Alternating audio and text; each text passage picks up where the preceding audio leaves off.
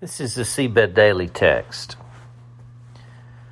What did the first Christians care the most about?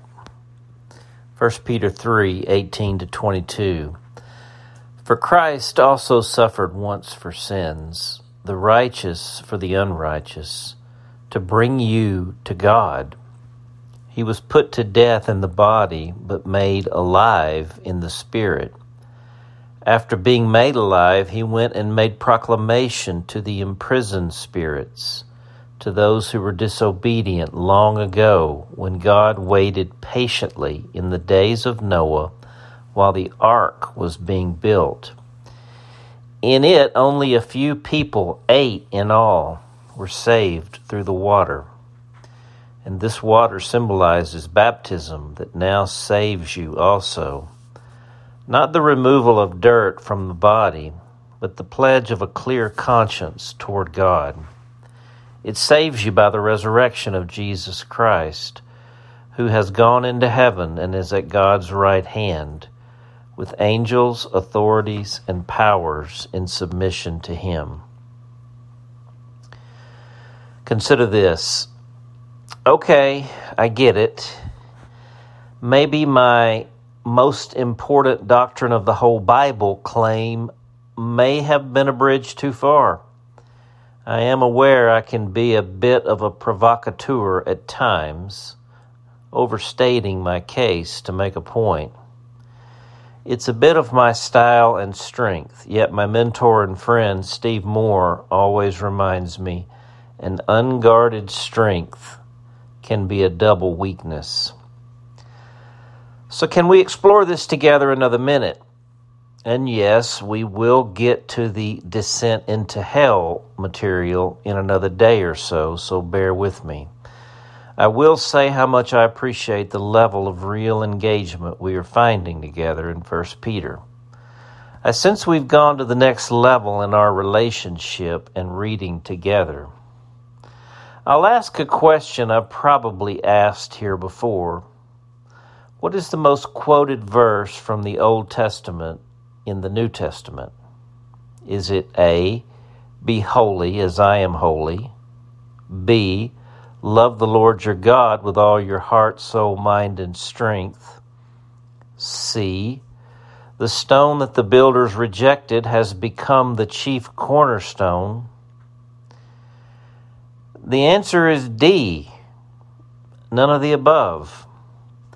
The most quoted text from the Old Testament in the New Testament is Psalm 110:1, which says, "The Lord says to my Lord, sit at my right hand until I make your enemies a footstool for your feet."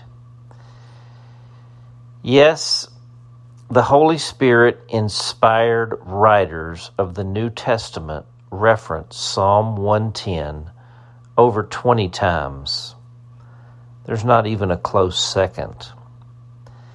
This is the basis for my claim about the ascension being the most important doctrine in the Bible. All the things concerning Jesus Messiah have happened, save one. They are the history. His conception, birth, words, signs, deeds, miracles, suffering, crucifixion, burial, and his bodily resurrection. The ascension is the right here, right now reality of our life and time. The other right here, right now, super neglected, core essential doctrine of the New Testament is the sending of the Holy Spirit at Pentecost. Jesus himself stresses the significance of his ascension multiple times, noting that unless he goes to the Father, he can't send the Spirit. But very truly, I tell you, it is for your good that I am going away. Unless I go away, the Advocate will not come to you. But if I go, I will send him to you. And see all of John 14 and 16. In light of this, let me refine my position on the ascension. I'll pull back on the most important doctrine, hyperbole, and instead call the ascension the linchpin doctrine of the Bible. It is the essential and mostly forgotten in our time link between the resurrection of Jesus, the sending of the Holy Spirit, and the return of Jesus, the only yet remaining movement of the gospel of the kingdom. If Jesus' resurrection is just a spiritual resurrection, the ascension doesn't really matter so much. But if his resurrection is a physically embodied resurrection, which is what any Christian worth their salt has believed since the first eyewitnesses reported it, and on which they later staked their martyrdom, the ascension becomes the essential completion of the resurrection, resulting in his enthronement and glorification. This is where is he and what is he doing? Answer: the Lord says to my Lord, sit at my right hand until I make your enemies a footstool for your feet. This is the most quoted text from the Old Testament in the New Testament because this mattered most to the apostles, evangelists, prophets, shepherds, and teachers. The bodily ascension of Jesus Messiah to the right hand of the throne of God meant everything to the earliest church, which continues to this day as the church Jesus is building. It's why I'm becoming more and more concerned the churches of our lifetime may be diverging from the church Jesus is building, because we seem not to care much at all about what they seem to care most about. The Lord said to my Lord, sit at my right hand until I make your enemies a footstool for your feet. The ascension of Jesus signaled something cataclysmically massive to the first followers of Jesus Messiah. 2 words: game on. It must come to register the same with us. Oh yes, and this: wake up, sleepers, and rise from the dead.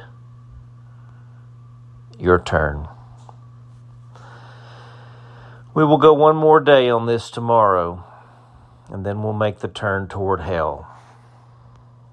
The prayer: Jesus, you are the Messiah, the Son of the living God. You are risen and ascended, reigning and ruling, the Son of God and the Son of Man, seated, physically seated in the heavens. We can't fathom it.